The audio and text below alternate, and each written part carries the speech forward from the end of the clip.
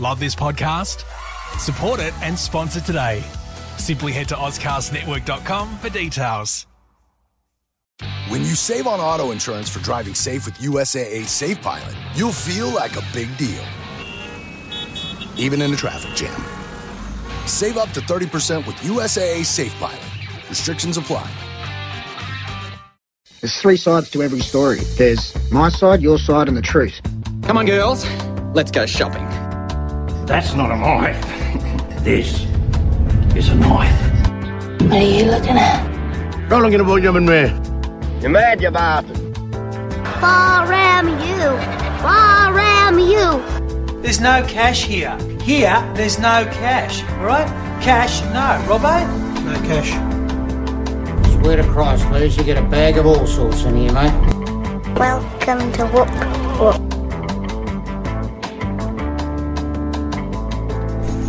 Merry Christmas, everybody, and welcome to The Last New Wave, the podcast that looks at the wide and varied landscape that is Australian cinema. On this episode, as the title suggests, we're going to be talking about the most merriest of merry Australian Christmas films, and that is John Hillcoat's The Proposition.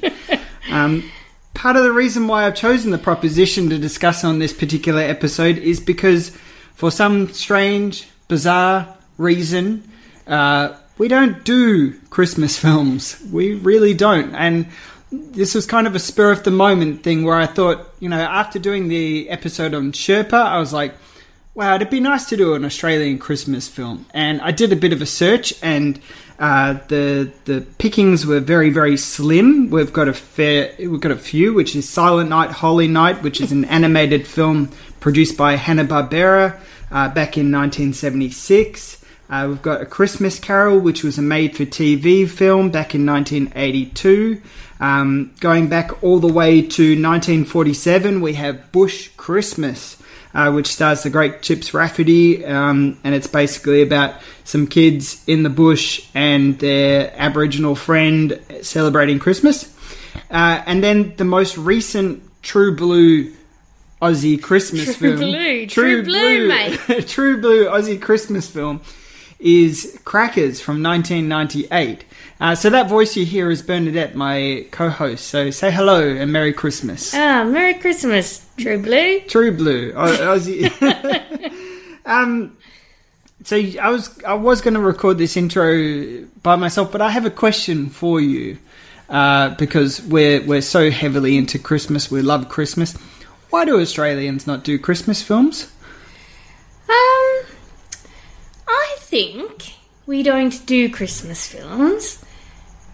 One, because they tend to be family or comedy films, and they're two genres that we don't, given our small industry, I don't think we produce a lot of those in general. Mm-hmm. When you add to it that traditional Christmas films tend to take place where there's a white Christmas. Yeah. Or, a lot of decoration and, all that. I'm thinking of American Christmas carols and things like that. Yeah. We don't do that because it's super hot here at Christmas. Well, as the proposition shows. Yes, it is. And yeah, I think we're a little bit Australia as a culture is a little bit low key about Christmas in some ways. Like we're not as sort of bombastic about it all. We're starting, just like we've taken Halloween now as a fucking, you've got to have candy now at Halloween because kids come to your door. It never used to be that way. I just, it's not something that I think that our industry really embraces. Yeah, like it's not, and has the resources to produce. I don't think. And the thing is, I think as well, is that the American Christmas films that do get released here, they don't do very well as it is. Not even The Night Before did well, and that's a Seth Rogen comedy, which they usually do quite well. And not even that, I think, could really. I don't think it lasted as long as the Seth Rogen comedy normally would. No, and I also don't know if in America, you get people who sit down and watch It's a Wonderful Life, and that's on repeat, and Miracle on 34th Street, and things like that, and they're all on repeat endlessly in America. Home Alone, Die Hard, those kinds of films. And I guess there's that nostalgia aspect of it, but it's also the unity and the family of uniting people together. And I just don't know if Australians are really into that. I guess the day that we do that is more like Australia Day, for example. And even then, we don't have any films that cover Australia Day. Well, there will be. Kriv Stenders has got a film called Australia Day coming out, I believe, on Australia Day next year, which is going to be very interesting. But it's just something that we don't embrace all too much. And I find that strange. I don't think it's strange at all. I think it's that those two factors. The films that we are producing are, people. This might be one of their few shots to get a film made. So they're going to go for something that's meaty and maybe a bit raw or satirical, something edgy. Yeah. When's the last edgy, interesting Christmas film that you saw? Well, The Proposition. Well, but that's the thing. It's not, it depends what you classify as a Christmas film. Just because someone's wearing a Santa hat while he whips you to death or whatever. I don't think that actually happens in the film. No, there's no Santa hat wearing there is here, some decoration, isn't there? There is, at the end, yes, during the climax, yeah.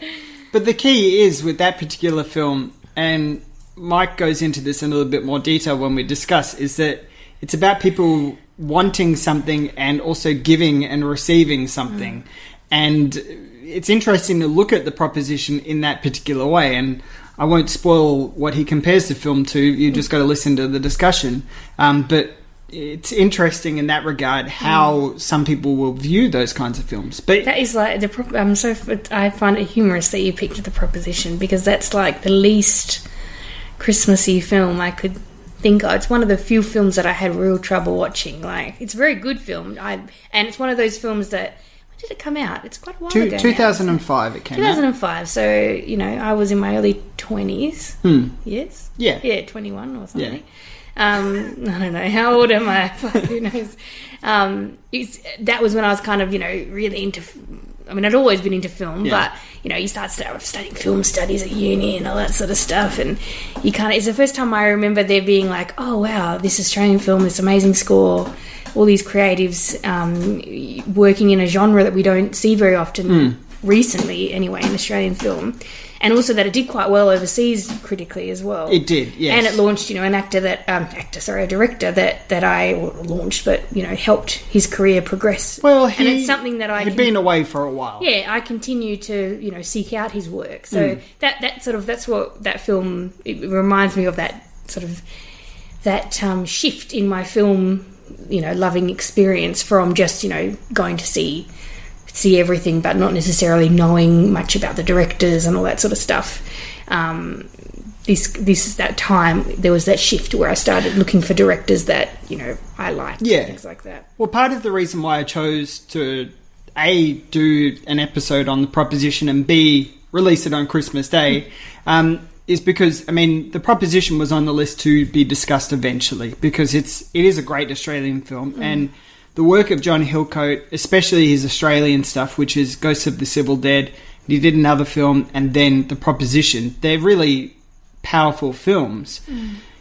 But the thing is that because of that lack of Australian Christmas film, Australian Christmas cinema specifically, this kind of feels like the best representation of it, because it's such an anti-Christmas film. And I guess in the way, Nick Cave and John Hillcoat didn't set out to ever make this a Christmas film, but the story that is presented here could only be presented at Christmas time. Like, it makes sense, and the whole crux of it is, the climax of it is based around Christmas, and that's a really frightening aspect. And it's taking something that is about unity and is about family and tearing it down and ruining it and saying, but it's also we reject those ideas. Yeah, and it's also about opposing your beliefs and ideas onto a different culture and onto a different people. Exactly. And that's, something else that Christmas represents if we're trying to be political about it, which echoes some of the themes, within the film itself. Exactly. So that's the reason why I chose this film to discuss. Well, if you're going to watch it on Christmas Day, make sure you're a little bit tipsy, because I don't know. It's not necessarily uber violent. I mean, it is very violent, but I've seen more violent films. I think it's the way the violence is portrayed. I find it quite... it's unexpected. And I find it really challenging to finish watching this movie. I've watched it a couple of times. Well, there's two scenes in particular. When I rewatched it the other night, I had to stop it at the whipping scene because you said, I don't think I can be in the room for this. Yeah. And that scene is really hard to watch. But then, again, it's the climax, which is equally difficult to watch. But it works so well, and it's such a great, great film. So that's why... Normally I wouldn't make you turn the movie off, but I was feeling a bit... Not great that night, I was feeling a bit down, and then all of a sudden he's like, I'm going to finish watching The Proposition. And I've just gotten home from, hard day at work, and that's the fucking scene that pops up. I'm like, turn it off. Yeah, no thank you. But I just figured that at least, because I know that there are a fair few people who are fans of this film and who have put in requests for us to cover this film, so hence why it's appearing in your feed. And I figured at least... I wasn't going to go into too much of a discussion about the success of the film and all that kind of stuff. It had a budget of $2 million, box office of $5 million, did very, very well. Again, Nick Cave wrote it. He is a great screenwriter. He's done some other scripts as well. I think around that time, he also wrote the sequel to Gladiator, which, of course, didn't get turned into a film, but... He has acted in some films, the aforementioned Ghosts of the Civil Dead. He also has an appearance in, what's that film called? Assassination of Jesse James. Yeah, Assassination of Jesse James. And, he's also done, I think he did the script, or worked on the script for Lawless. I think he helped write that as well, which is, his work. And if you're not familiar with him as a... musician, you really should be, because he's got some truly wonderful music to listen to. So that alone is great. But it's a solid little film. One last thing I want to mention as well before we head into the discussion is what is interesting about The Proposition is that it's filmed and set in Queensland, and in 2003 Queensland brought into legislation, I guess is the way of putting it, the Aboriginal Cultural Heritage Act. So essentially it is a piece of legislation which helps people be informed about Aboriginal culture. So when they're making a film in Australia, or specifically in Queensland, and I've had a look, and other states do have something similar, but they don't enact it in the same way that Queensland does. And what they do is that they have people who work, like Aboriginals who work and help people who are trying to make, tell stories and make films or make art or TV or write books, to be a reference point for Aboriginal culture. And that certainly had a huge effect on this particular film, because there were certain elements here that they didn't know was going to be culturally insensitive. And I find that really interesting. It is, and people might be like, oh, well, can't you just research it yourself? The difference is that, and I think a lot of people make this mistake, and really I've only come to understand it because of my work in health. We say the word, Aboriginal or Indigenous people, it's their culture is...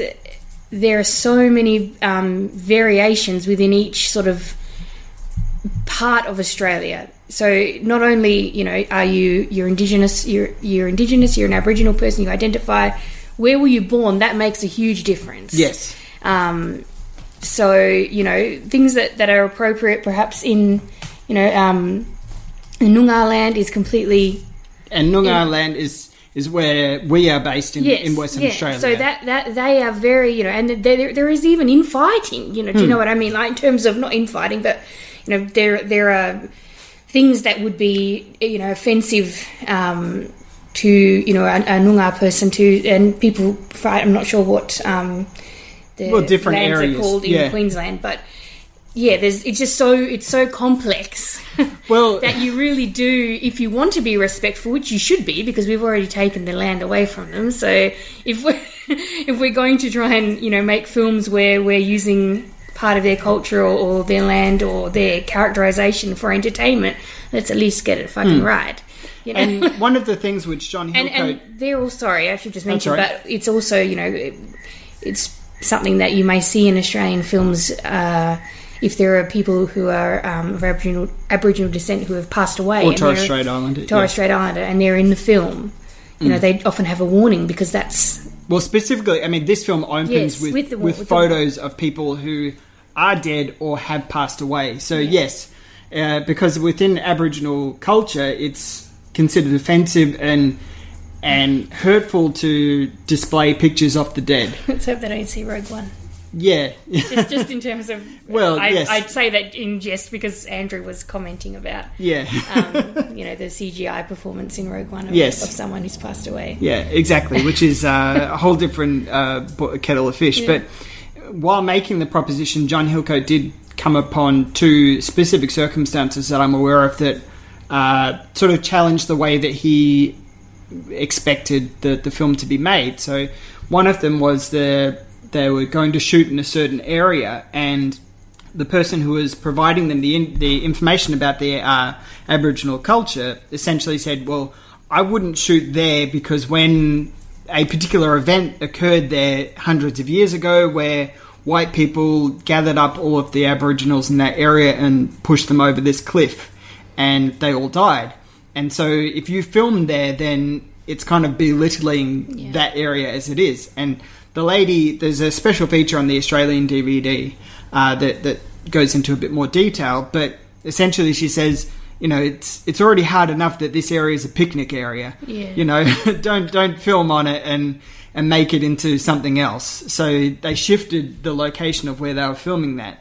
The other element was as well is that David Gulpilil, who's a great Australian actor, he's in this film, and in one of the scenes he has to translate the dialogue from Captain Stanley, who's played by Ray Winstone, into the Aboriginal dialect. And the four Aboriginal actors who he's talking to don't speak the same language that David Gulpilil does. So John Hillcoat was like, mate, why you keep on mucking up your lines? And essentially it took until the end of the day for, David to say, well, I don't speak the same language that these guys do, so when they're repeating something back to me, I'm trying to understand it as best as I can. But again, see what I'm saying? It's that assumption that, we use the term Aboriginal, so they're all the same. No, there's so much cultural variation and language, just like there is in Europe, and, it's... I don't understand how people don't know that. Exactly. Anyway, I don't understand. I don't know the ins and outs of all the different types, but to be ignorant of that in general seems a bit...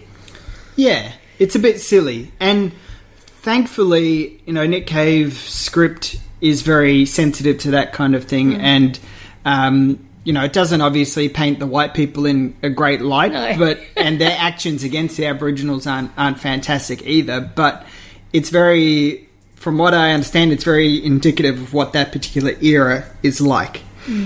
So that is the proposition. That's our short discussion on Christmas films.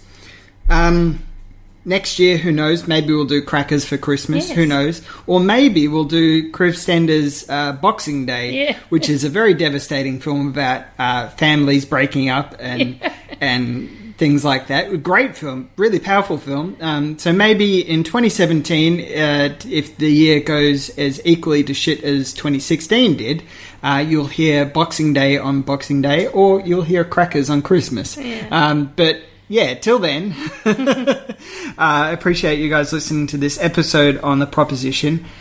Do you have any Christmas wishes for people? Just have a Merry Christmas and safe, and don't drive drunk. Don't drive drunk. Yes. So Merry Throw Christmas, everybody. Throw a shrimp on the barbie, as they say. Yeah, do that. So Merry Christmas, everybody. And if you're not listening to this on Christmas, I hope you have a lovely day anyway. Stick around and listen. We're a bit obnoxious thinking people are going to listen to our podcast on Christmas Day. Well, if you are, though, I think you rule, because that's kind of what I prefer to be doing on Christmas Day.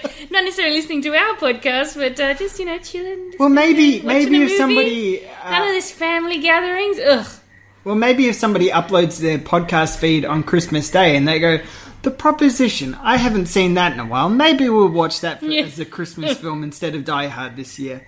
So yeah, thank you again. Stick around, listen to the discussion with Mike and I about the proposition. I suppose I told you there was a way to save your little brother Mikey from the noose. Suppose I gave you a horse and a gun. Suppose, Mr. Burns, I was to give both you and your young brother Mikey here a pardon. Suppose I said that I could give you the chance to expunge the guilt beneath which you so clearly labour. Suppose I gave you till Christmas. I suppose you tell me what it is I want from you. You want me to kill me, brother? I want you to kill your brother.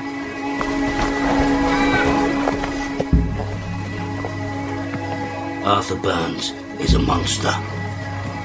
An abomination.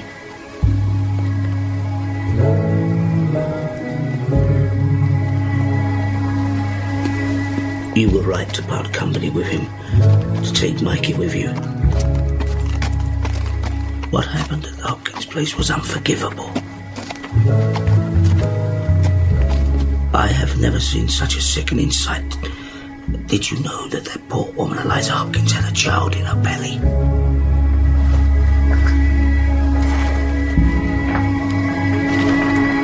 Welcome back, everybody, and I'm joined by a repeat guest. This third time on this show, and I continue to get him to do these really uplifting films like Wake in Fright and Sherpa, and that is Michael Denniston from War Machine vs. Warhorse. So welcome back. Thanks for joining me again. I did have that in mind as I was watching it this morning. Very gray, overcast day.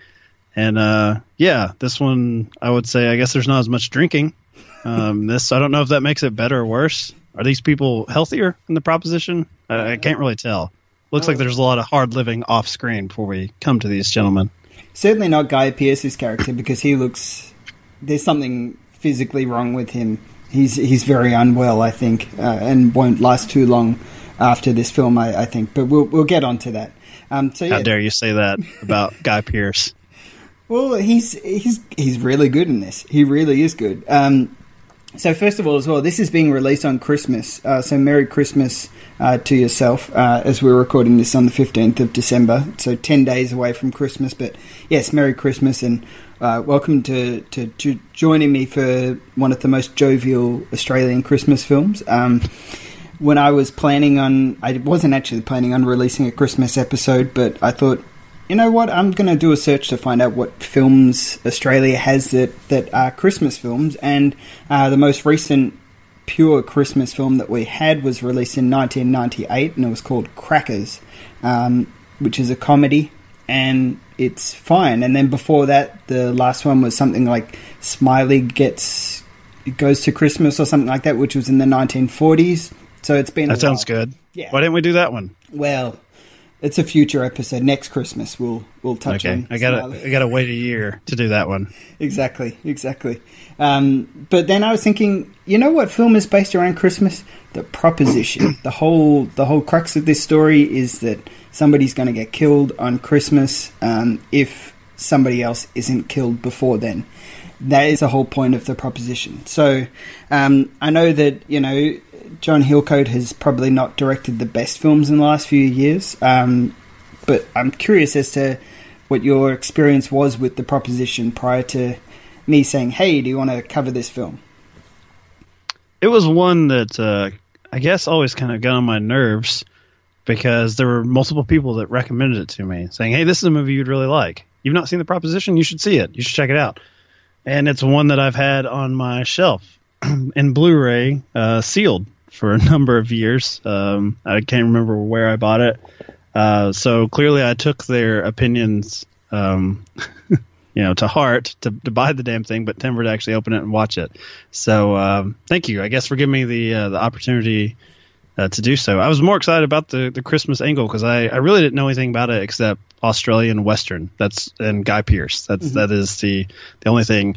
But you mentioned John Hillcoat, and I think he's part of the reason I held back on watching it because I've seen his follow-up films and have never really been a fan. Like, there's been things I've liked about them, but for the most part, I've come down fairly negative on his output up to this point. Yeah, I wasn't a huge fan of The Road. I think it's, a fairly overrated film. I know there's some people who love it. Lawless was fine.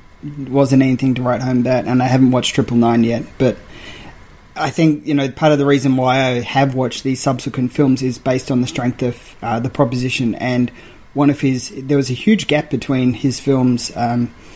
Before he did The Proposition was in like the 1980s. He did a film called Ghosts of the Civil Dead, which actually starred Nick Cave in it, and then he took a Terrence Malick break and then came back with The Proposition, which is, it's a really, really fantastic film. I like it a lot. I loved it when I first saw it, and it had been a while since I had rewatched it, and so rewatching it for this, I had forgotten how it's 90 minutes long, and I thought for some reason it was 2 hours long, and I thought, that's a bit too long, but 90 minutes feels just right for this story, and it's a really, really gritty, disgusting film, and brutal, and violent, and grimy, and I'm not saying that Australian Christmases are like this. Fortunately not. That's not the case. But I think it gives a really good representation of what Australian summers are like. And I can only imagine what it'd be like to have a Christmas in this desperate, devastating part of the world. Did you enjoy it? Were you pleased that you finally got around to watching it? No, I did not enjoy it.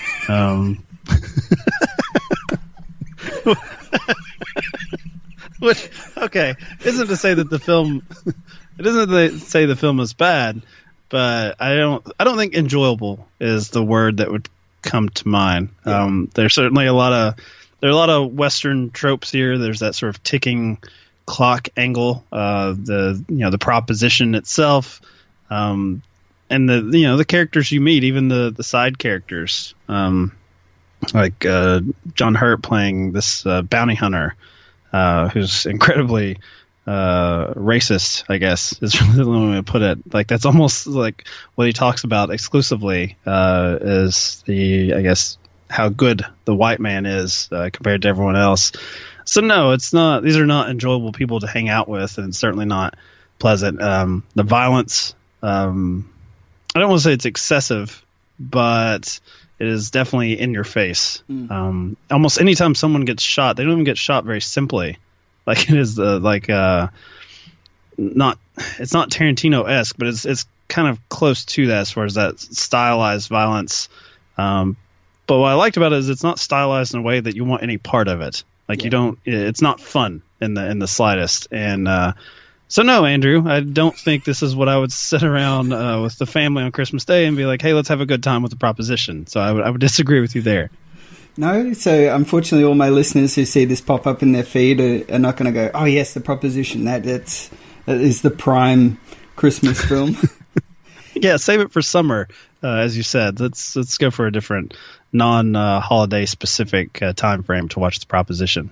Yeah, I mean, so I recently watched Die Hard for the very first time, which is a very good film. And, because everybody was like, oh, this is, it's the best Christmas film and all this kind of stuff. And, it's just an action film that happens to take place at Christmas. So because it happens to take place at Christmas, does that then make it a Christmas film? No, not really. Same with The Proposition. It's a Western that happens to take place at Christmas. Is it a Christmas film? No, but it's also kind of like, well, we don't have enough of these films, and we certainly don't have enough of these kinds of dark, gritty Westerns in Australia, because you'd think that a country that is so full of dirt and so full of, vast nothingness, that we would be, we would have tons of them, but for some reason we don't, which is very strange, because, it's such an apt genre for Australia, and John Hillcoat makes a really good job of it, and specifically I think Nick Cave's script is really good too. The dialogue is really fantastic and dark and really kind of era specific, in the sense that these are people from the UK, these kind of convicts who have gotten free in a way, and they're not really British, but they're also not really Australian. They're in between. They're like these lost vessels in a way, and I think he manages to capture that really well. So yeah, I think it's really good in that regard. Is it a great film? Probably not, but it's a really good film for me, at least. Well, I really liked the Captain Stanley character played by Ray Winstone, who his whole agenda seems to be taming, the Wild West, as it were, here in Australia, and to get rid of a certain, element to make things more palatable for him and his wife, who are strangers to land. And it's sort of interesting to put the idea of gentrification in the setting of a Western. And that's the stuff that I really thought was strange, but it seems like something like, oh, this should have been done a long time ago. And I think you were talking about the runtime.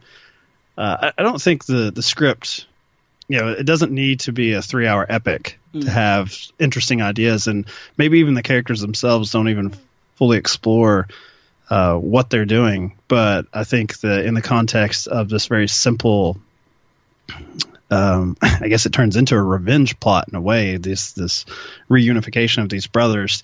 I think they do introduce some stuff that you can kick around and think about much more so than the characters themselves, because they don't have time. They're too busy getting beaten or stabbed or shot, so they're not going to have these political discussions or dialogue about their sort of plight in life. And that's usually the best form, I think, of films that have those sort of points to make. They don't hit you over the head with it. It's not something unexpected. Certainly not with that opening sequence of people basically standing and waiting to die as the bullets riddle through this building. So yeah, I thought it was interesting. I want to go to your point about Christmas movies, though. Because I think this one is, like, other than the fact that, they're going to have a hanging on Christmas Day, which somehow tops sitting around the dinner table watching The Proposition. I thought that was sort of a curious thing to do, to decide to hang a man on Christmas. But I think, Die Hard, this one, Eyes Wide Shut, is one of my favorite sort of Christmas movies. They're all about acquiring things in a way. Like that's like the general, and I think that's very much what Christmas has been for decades. I mean, even going back to something like It's a Wonderful Life, which is very Christmassy, it is about the acquisition of stuff, of property, of wealth. So yeah, I think definitely The Proposition, it's like this acquisition of the entire country. Like, who has the right to say, this is how we're going to live here? Well, there you go. Jeez, I wasn't expecting that.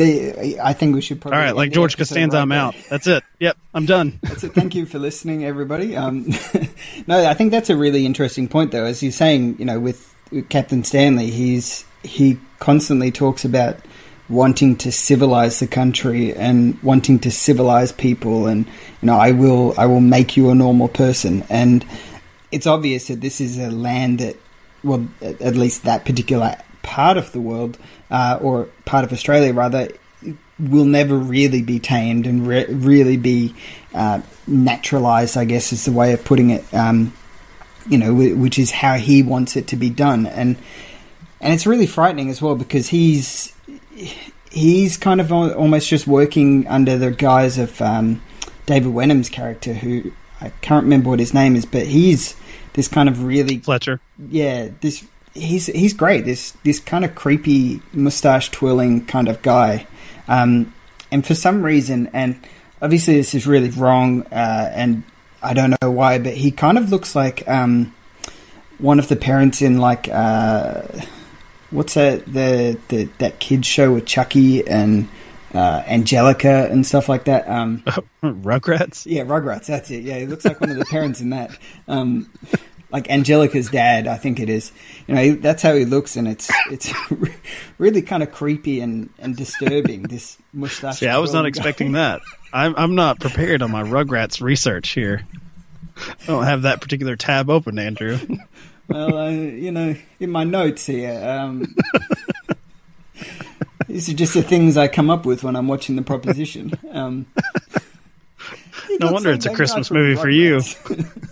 You put this in after the Rugrats Season 2 DVD comes out. You just follow it up with the proposition. Well, that's it. They're tonally very similar. But it's very creepy how it's kind of this he's this clean man, and he's the only real kind of clean shaven, clean washed man in the town, and he's the guy who decides things and makes the directions and stuff like that. And it's really frightening because I think it's also a look at the way that hierarchies work, in the sense that he's the power of the town and being able to demand what things get done.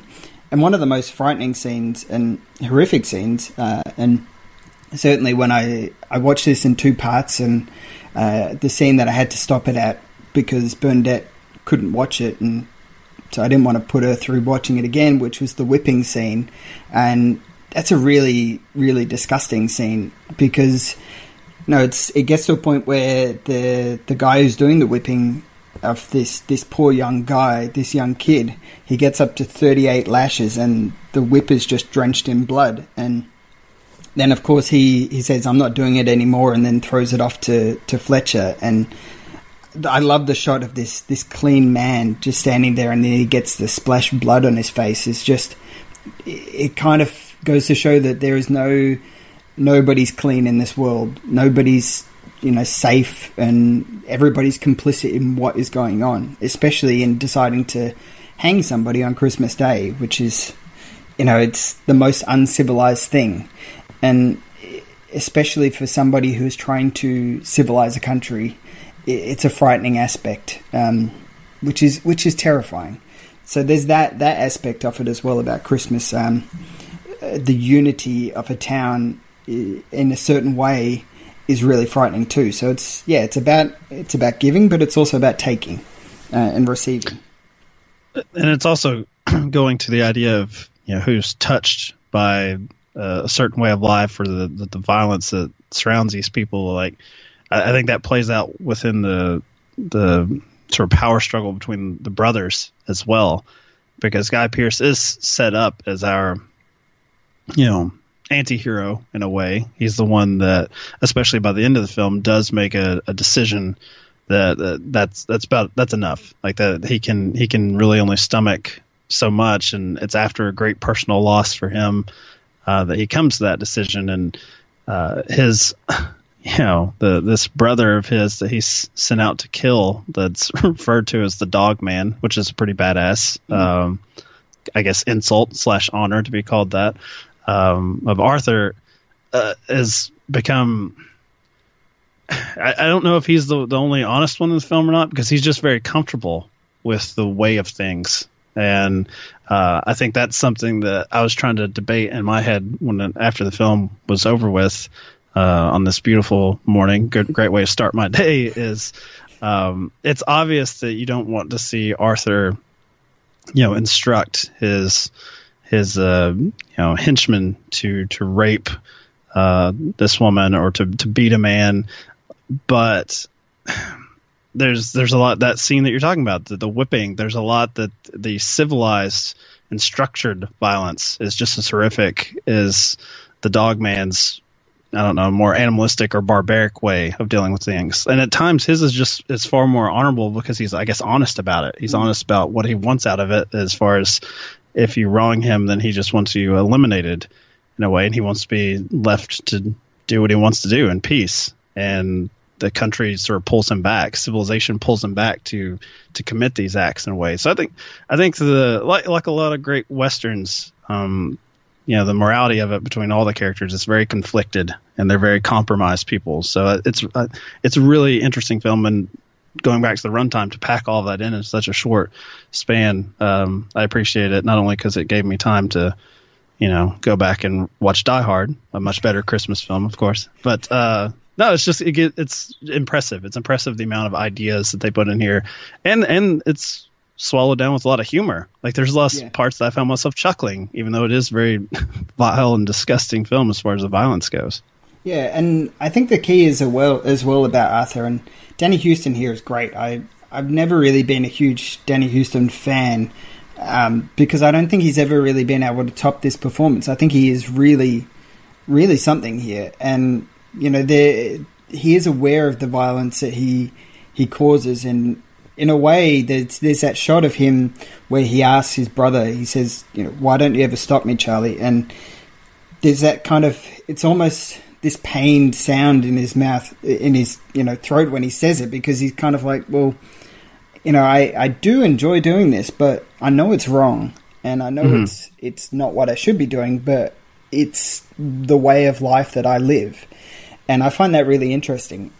The other aspect I find really interesting too is that in Australia, at least, we have this love affair with outlaws and with people who challenge authority and stuff like that. So I'm thinking of Ned Kelly, Chopper, and for Australian listeners, we've got films like Mr. Reliable and you know, and The Castle as well, in a way, which are all films that have the man or an outlaw or somebody who's against the law challenging the law in a way, and they're mostly characters who we as the audience are supposed to admire and cheer on. And certainly in the Ned Kelly stories it's the case, and in some ways in Chopper it's the case. But in here, it's one of the few depictions of Australian bushrangers. Well, these guys aren't bushrangers per se, but they are outlaws. You know, it's one of the few depictions where these are genuinely terrifying people that you don't want to succeed. And even somebody like Guy Pearce's Charlie, who, you know, is kind of the conduit to this story, we sympathise with his plight. He is still a terrible person because of his complicit nature in everything that's gone on.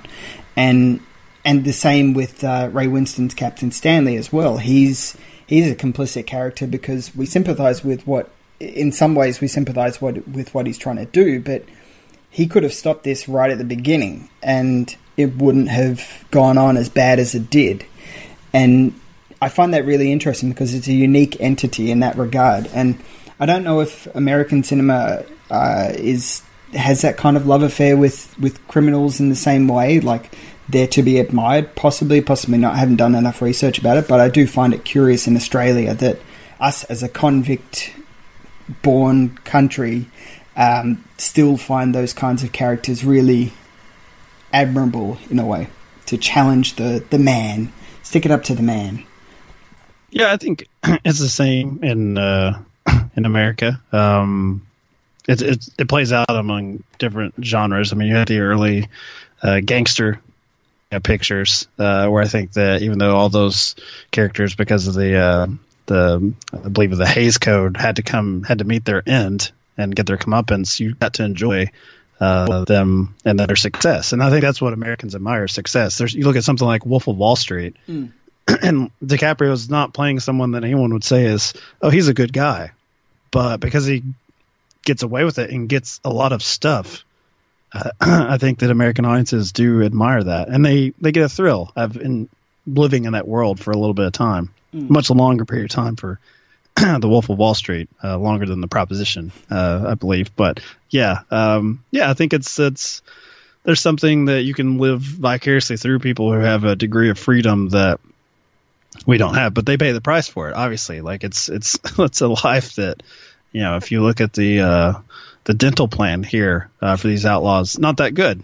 So yeah, that's it's the hits and misses there of this lifestyle.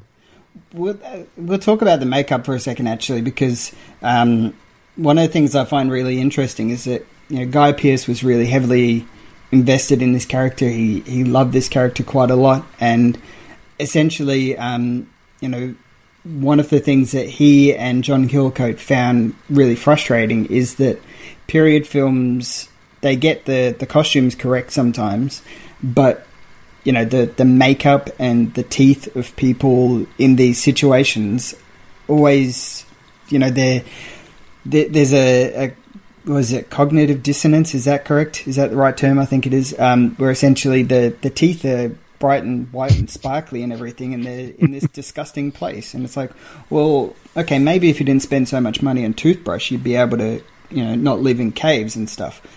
But here, the teeth are disgusting, and and gritty and what you'd expect people who live out in the bush eating, disgusting food to be eating, and what they would look like. And that's why I think, going back to what I was saying at the beginning, I think it's really impressive that Guy Pearce looks jaundiced in this film. He looks unwell, and he looks like somebody who is, the country is almost eating him from the inside out. That's the impression I get, that this is such a devastating place to be, that he's essentially just, it's not pleasant for him, and we're seeing that come through in the way that he looks. And it's not just him that has bad teeth. I mean, John Hurt's got bad teeth, and everybody in this film's got bad teeth, and I think that helps so much. It's not a big thing where if they had normal teeth, you wouldn't be like, this film is fucked. It doesn't work for me because they had nice teeth.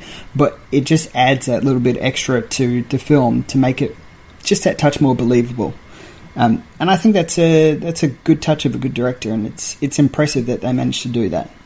I've got a sort of a semi, I guess, Rugrats style reference here, because I'm watching it and just listening to you talk about that sort of connection we make about the situation the characters are in, but those small little details, like you said, if they've pearly white teeth, you still realize, I'm watching handsome actors, and sort of Revenant style with DiCaprio, where it's like someone who's living a life of despair after this sort of near-death experience.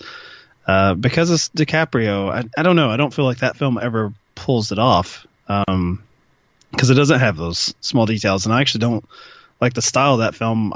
When I first watched it, I was like, this just does not fit. The direction here is very showy, but it does not fit the story that they're trying to tell. And there are elements in the proposition that start to veer that direction. As I said, it's very stylized. It does have a lot of sort of this almost music video style quality to it, as far as the score and just the way it relays information is not fitting with the genre of Western in a good way. Like it does not have the same pace what you expect from a Western.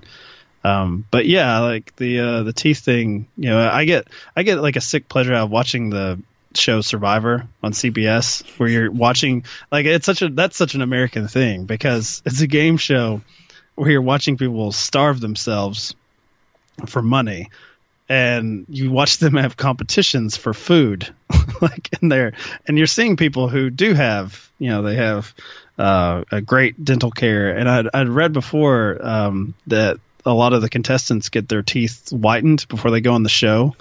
And they get their chests, like they get the electrolysis, especially for the men on the show who know they're going to be shirtless, who like to have a shaved chest. They do all this upkeep ahead of time, knowing that they won't be allowed to, if they're on this island for 30 days, to still look as good as possible.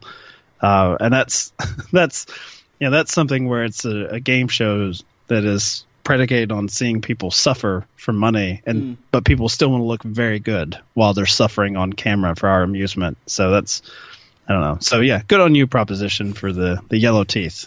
Well, clap for that. Exactly, and that's the thing, is that actors like Ray Winston and Guy Pearce are not vain. They are not concerned about their looks, and even Emily Watson as well. She's, who I think is fantastic here. I really like her, but she's also not vain about how she looks too, and that's really, for these kinds of Hollywood actors, I guess, it's a great thing. And I mean, granted, these aren't Leonardo DiCaprio level kind of big stars, but I think that they're a little bit more grounded, and they deliver really great performances.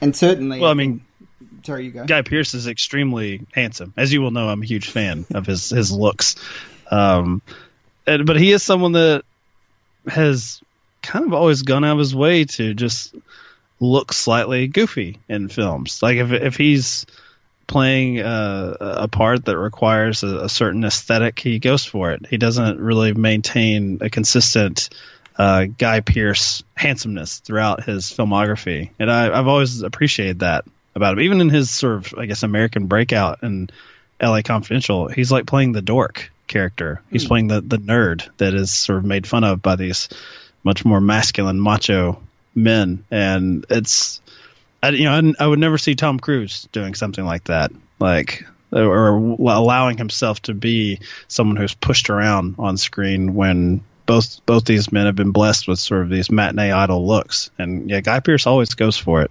Yeah, and that's the thing is he is such a great actor because he's delivered some really varied roles. And if you'd said to me that the guy that was in The Adventures of Priscilla, Queen of the Desert, and one of his big breakout films in Australia at least was Dating the Enemy, both really polar opposite to the characters that he represents here in The Proposition and also in The Rover too, which I think is a great film. Very underrated. And one of my favorites. Yeah, it's just, that's an episode, a future episode that I have to do, but I think it's a really wonderful representation of the talent of somebody like Guy Pearce, because he's not afraid to push himself into darker areas and certainly, challenge himself as an actor too. And one of the things which I found really interesting is that the reading about how the scenes between him and John Hurt, which were filmed in the scene where John Hurt gets killed, and also the scene where they're in this tin shed, which was filmed in the middle of the night because it was too hot. They'd filmed sort of in the summertime, and the temperature was getting up to 45, 46 degrees in the shade in the daytime, so it was still about 38 degrees at nighttime in this hot tin shed. And the dedication that the two actors have to each other is that, the director had basically said, hey, you can take off your clothes in between, when we're shooting John Hurt's side, so you don't get too hot. And Guy Pearce was like, well, that's going to ruin the believability for him. And John Hurt said exactly the same thing. And I think they had to have medics on hand because, John Hurt's not a young man. And it'd be a terrible thing if he, carked it in the middle of the desert. Are you telling me Guy Pearce tried to kill John Hurt? Well, maybe. Maybe. I don't know how I feel about that, Guy Pearce. It's not enough to make up for his music yet. So, but how dare you? But that's impressive. It's dedication to his work. The other thing I think is really interesting too is that even though it's a throwaway scene, there's a shot of Danny Houston laying with the dog that is essentially his canine companion out in the bush. And one of the things I found really fascinating was the fact that he's like, well, if I'm this mythical figure that they say that I am, then I need to display that I have this relationship with this dog. So every time that he wasn't on screen, he was spending with that dog to build up the relationship, just to get it to the point where the dog would lay comfortably with his head on his chest. And that's the thing I think is really interesting, is that, often in films where you see people with companion animals, dogs or cats or whatever, the dogs will be sitting far away on their bed next to a fire or something like that. And I'm sure that's the case. But for me, all of my dogs tend to sit on me if I'm sitting down watching TV and relaxing, or at least very, very close to me. And I'm not sure if that's the same for you, but mine's on my feet right now. Well, there you as go. You say that. Yeah. And that's it's interesting attention to detail that, just to display the relationship there. It's hard to make that kind of closeness feel real when it's fake. And so he went to the effort of making sure that it came across as real. And I found that really interesting. And it's nice like that.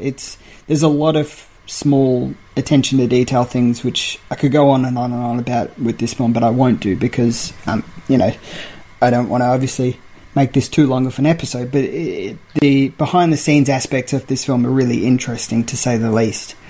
Well, I'd say it's doubly important because it's the setting that our characters find themselves in. Usually it's very sparse as far as the amount of detail. You have beautiful shots of landscape, but as far as I mentioned Eyes Wide Shut earlier. It's pretty far removed from that as far as the sets that they're involved with. We do not have these, Stanley Kubrick going over every book on a bookshelf that's out of focus in, the pool hall room with Tom Cruise. So I think you have those little things in there that just build up a world and a life for these characters that goes unsaid, but it's very necessary, and it's something that if it's not there, I don't think you would immediately put your finger on it as far as when something feels off.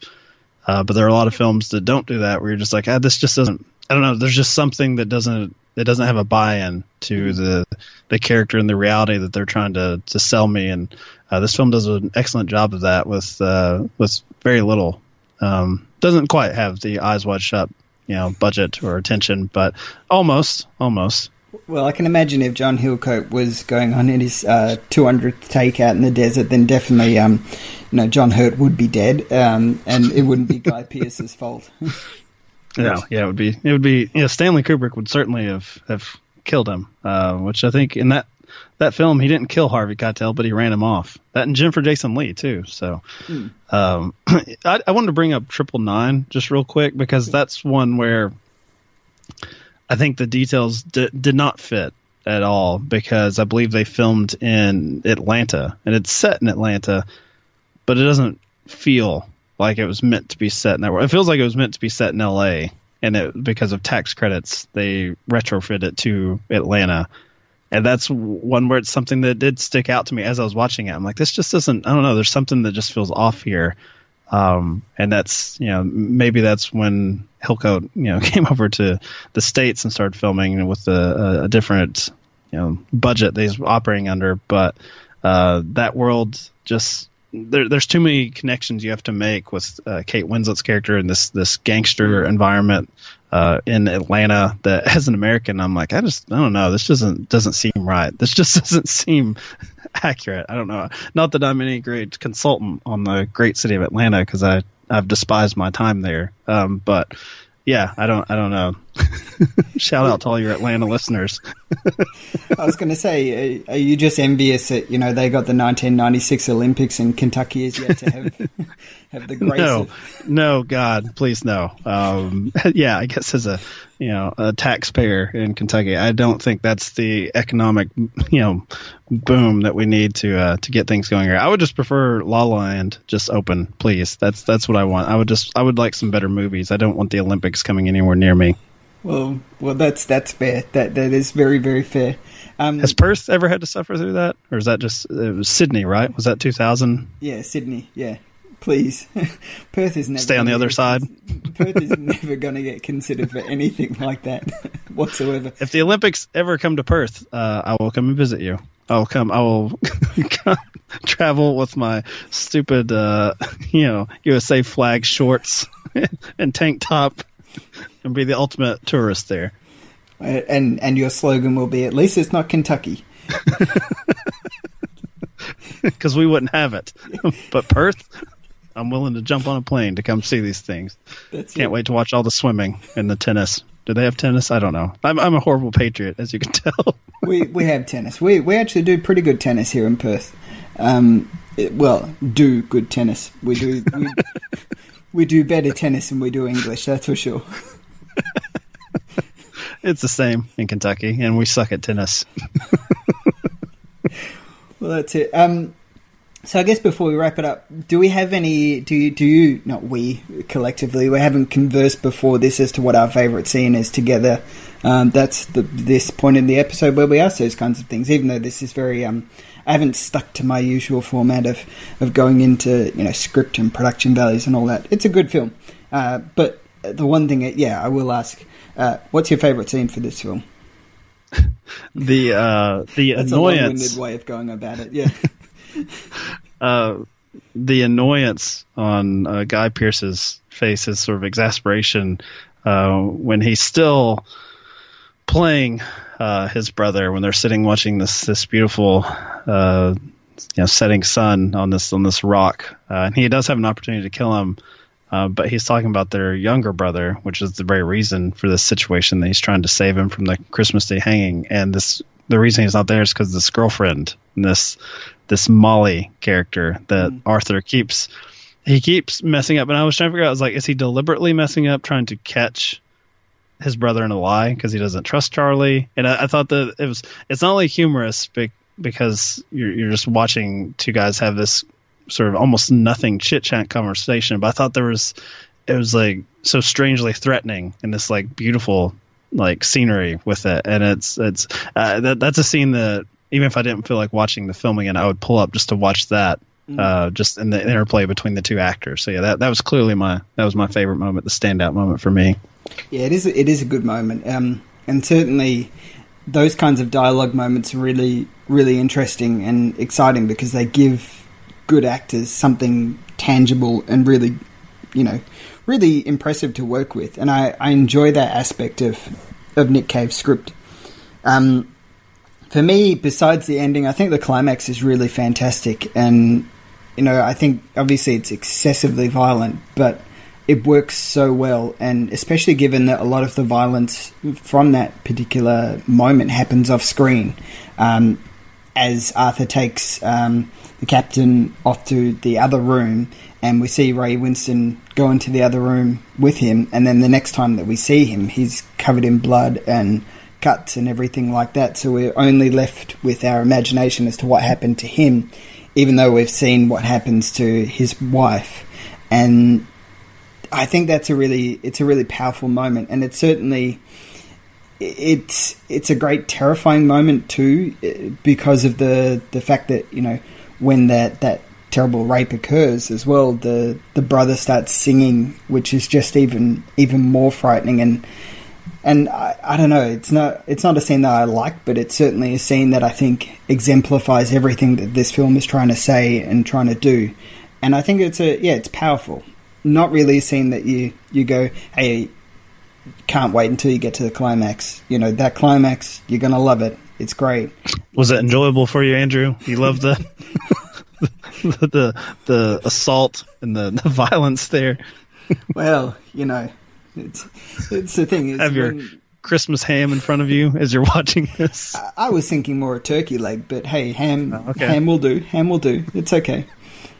The other thing I like this scene, the line of dialogue that I really like is when that particular brother, and whose name I've forgotten at the moment, I can't remember, but the guy who does all the singing and stuff like that, they're sitting on the horses, and their Aboriginal partner is there as well, and the line of dialogue is Arthur says something about misanthropes, and this guy says, "What's a misanthrope?" and the Aboriginal guy says, "Some fucker who hates every other fucker," and then he responds saying, "I didn't ask you, you black bastard," which is essentially doing what a misanthrope is, which I thought was hilarious, because it's just like, okay, there you go. And it's that dark comedy as well that really sticks. I think it's difficult to pull off, but I think he manages to do it. And sure is pretty. You can never get your fill of nature, Samuel. To be surrounded by it, to be still. It salves the heart. The mountains, the trees, the endless plains, the moon, the myriad stars. Every man can be made quiet and complete. Even the lowliest misanthrope of the most wretched of sinners. What's a misanthrope, Arthur? Some bugger who fucking hates every other bugger. Hey, I didn't ask you, you black bastard. He's right, Samuel. A misanthrope is one who hates humanity. Is that what we are? Misanthropes? Good Lord, no. We're a family. There's also the last line of that sequence where they ride off, where Danny Houston says, "We're not misanthropes, we're family," and then they just ride off together. And it's just it's a very strange film as far as the characters. It's not it's playing in that Western sandbox, but it's like if everyone was the ugly from The Good, the Bad, and the Ugly. It's like that's every character is that sort of, they're a little bit just off tilt. Yeah, exactly. I agree. So I guess, the question that I ask you at the end of these great episodes like Wake and Fright and Sherpa, is this a film that you would recommend to people to watch? No. You caught me the last time I was on for Sherpa, and you said you're the only one who's ever said that at the end of the, and I'd forgotten I'd said about Wake and Fright, but I'm like, that's not saying that these are, because I really liked Wake and Fright quite a bit. They're not bad films, but I think it's, especially the ones you're offering up to me, are just so there's just so much death and just violence in these things. Sherpa is probably the one I would recommend, I guess, the most out of the three I've been on for. The Proposition, there would be certain people, I guess, in my circle of friends where I'm like, hey, check this out. But generally speaking, no, around, when I go visit the family on Christmas, I'm not going to be bringing this Blu-ray with me. I'll keep it at home just for me. So, yeah, I'd say certain people could handle it, but I think for the most part, I think it would be very off-putting to a general audience. Yeah, I did think when I asked you to do this episode as well, part of the only reason was I listened to your episode, like, from ages ago where you did an episode on the road. It was one of the films that you discussed, and you said, I haven't seen The Proposition. I'm like, well, I should see if Mike wants to do The Proposition. And then after I asked you and you'd said yes, I'm like, I wonder if he thinks that, what I think of him as a person, because I keep on asking him to do these dark, depressing films. Yeah, and I don't know. I keep waiting for a comedy to come my way, so I guess that's why I gravitated towards the Molly exchange so much. I'm like, oh, some levity, yes, please. And even then, I'm expecting someone to die in the next second. So, yeah, I don't know what you think of me. I don't know what you think of Kentucky, really. I don't know what sort of lifestyle you think we have here, but yeah, whenever you have something that's a romantic comedy, I would sure love to do that. I would love a change of pace. Well, I would actually. I'm on that topic. I will actually do Dating the Enemy in the future, and because you are a Guy Pearce fan, I'll get you on because it's a really solid film. And I have my fainting couch already prepared just for that. I'm prepared to swoon. That's it. And I'm sure you'll probably just say Eyes Wide Shut, but I'm curious if there's a film. It doesn't have to be a Christmas film, but is there a film that you would think is similar to this that you would recommend people check out? Even though I don't know why you'd say Eyes Wide Shut, because, yeah. Well, just if I wanted to have, like, I guess an offbeat Christmas movie, Eyes Wide Shut is a go-to. It's one that I do strangely sort of watch around this time period, but doesn't have a whole lot to do with the Proposition and the setting. I would, the one that came to mind, and I mean, it's not a perfect fit, but A Simple Plan, which is this sort of pact made between brothers that is a crime film. And I think it's Sam Raimi's best film. A lot of people probably would go with Evil Dead 2 or Army of Darkness, but that's one where we saw someone, a filmmaker, put away all of his sort of stylistic traits as fallback and did something very grounded and serious. And I would say, as much as I made fun of you for giving me stuff that's just dark, that one is darker than The Proposition, because I don't think there's hardly any humor in that film. It plays far more as like a sort of a family melodrama in a way. But yeah, that's the one that sort of came to mind as far as this brothers betraying each other in a way. So yeah, A Simple Plan. I don't actually ever hear that one talked about a lot. Like, I'm trying to think if I've even heard it discussed on a movie podcast. So no, I don't think so. And yeah, and certainly when it came out, it was certainly a film that I watched a lot. I think it's a great film and really an underrated film. It's not one that's been talked about enough. Billy Bob Thornton's performance in it is fantastic. He was nominated for an Oscar. And Bill Paxton is, predictably great as well. But yeah, I think it is certainly an underrated Sam Raimi film. And, for people who haven't listened to your episode on which features you discussing Evil Dead 2, you actually said that The Ninth Gate was better than Evil Dead 2 on that episode.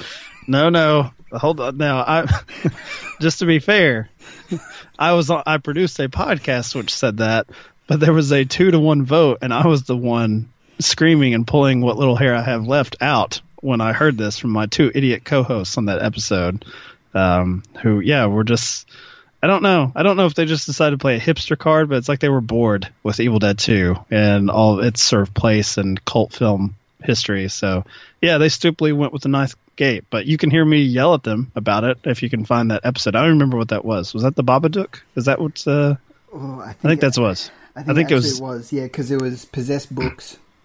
Yeah. So yeah. And you can hear me hate on children with that, where I agree with that horrid creature with his top hat. That it's time to take that kid out, stop his screaming and yapping, and let the mother use her vibrator in peace. Thank God. That's what I got out of the Babadook. Which is fair, and we'll be covering the Babadook on a future episode as well. I won't be asking yourself to be coming on because it's no, because that's really the only insight I have. Yeah. that was it. I just shot my load there, so you can play that clip. That is my one and only thought on the Babadook. Yes. So yeah, definitely. For people listening who haven't already sought you out, do seek out Mike on his show War Machine vs. Warhorse. And yeah, you can pimp your Twitter handle if you want, but I know how much you like to be bothered on Twitter. I respond to nice mentions. If you compliment me, I will tweet. And if you don't, which since it's the internet, that rarely happens, we just, we don't speak to one another. But I'm at War Machine Horse. I usually pimp out now my Instagram feed because it actually serves a practical purpose, unlike Twitter, where I post sort of preview images of films that I'm currently watching for upcoming episodes. And you can listen to War Machine vs. Warhorse on followingfilms.com or subscribe on iTunes, Stitcher, and I guess your pod player of choice. Such enthusiasm there. Such enthusiasm. Well, that's the reason I stopped doing intros to my podcast. So if you listen to a newer episode, whoever you are, that rare converted listener, you'll listen and I just play the intro music and then the trailer and drop you into the discussion, into the Skype call, because I would listen to myself in editing and I would just like, man, I just sound miserable. Like, this is a horrible way. You don't put the part at the top of the show where you sound like you want to kill yourself on every episode. So I just stopped doing it because I'm just not very enthusiastic about promoting my podcast. But I am enthusiastic about talking movies because I've done it enough fucking times at this point. So yeah, please listen to the show. That sounds great, right? That was good. That's great. Good. Yeah. I think I'm gonna forward that clip to all the other podcasts and be like, hey, I've got a really, really good promo spot right here. We're gonna talk about killing myself. Well, that's one way to get listeners. Please listen, otherwise my existence is useless. That has taken Patreon to the extreme right there. That's it. I don't need money. I need hope. That's what I need. Well, yeah, exactly. And so I guess because this episode is coming out on Christmas, do you have any last words of hope and cheer for our listeners if they're listening on Christmas Day to spread or anything like that? It's a big ask. Jeez. I know. Yeah, that's a lot of pressure. After this year, what? Yeah, I guess I don't know if that's the hope, because I see a lot of people saying like, oh God, 2016 can't be over fast enough. But here in America, we have President-elect Trump, and so you might as well just say the next 4 years. I don't know. My small hope on Christmas Day, if this is coming out on the 25th, is that I'll be able to excuse myself at some point and go watch a movie. That's like a tradition that my dad and I had when I was a kid. We would always go out, sneak our way out, and go see like a 10 o'clock showing, the last showing of the day on Christmas. So that's my hope, and I think I'll be able to accomplish it. So I'm just going to keep it small. So I hope you watch a good movie on Christmas Day. How's that? Yeah. We can't solve the electoral college problems or the red states, so hopefully you can make your way to the movies and see something good. That's the best way to finish this episode. So thank you again for being on here, and we will see you all on the next episode of The Last New Wave.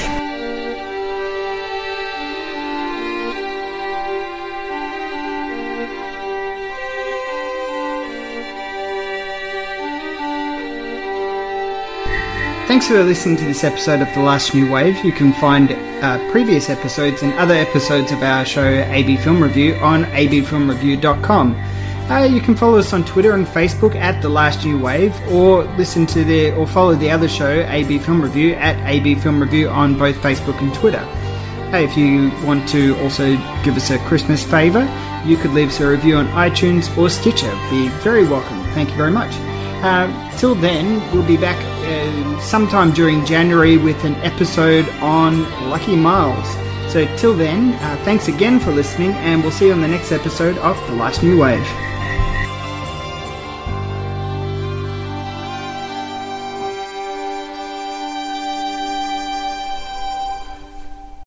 Love this podcast? Support it and sponsor today. Simply head to AuscastNetwork.com for details. How powerful is the Cox Network? So powerful that one day the internet will let your doctor perform miracles from thousands of miles away. Connecting to remote operating room. Giving a whole new meaning to the term house call. Operation complete. The Cox Network. With gig speeds everywhere. It's internet built for tomorrow, today. Cox. Bringing us closer. In Cox serviceable areas, speeds vary and are not guaranteed. Cox terms apply. Other restrictions may apply.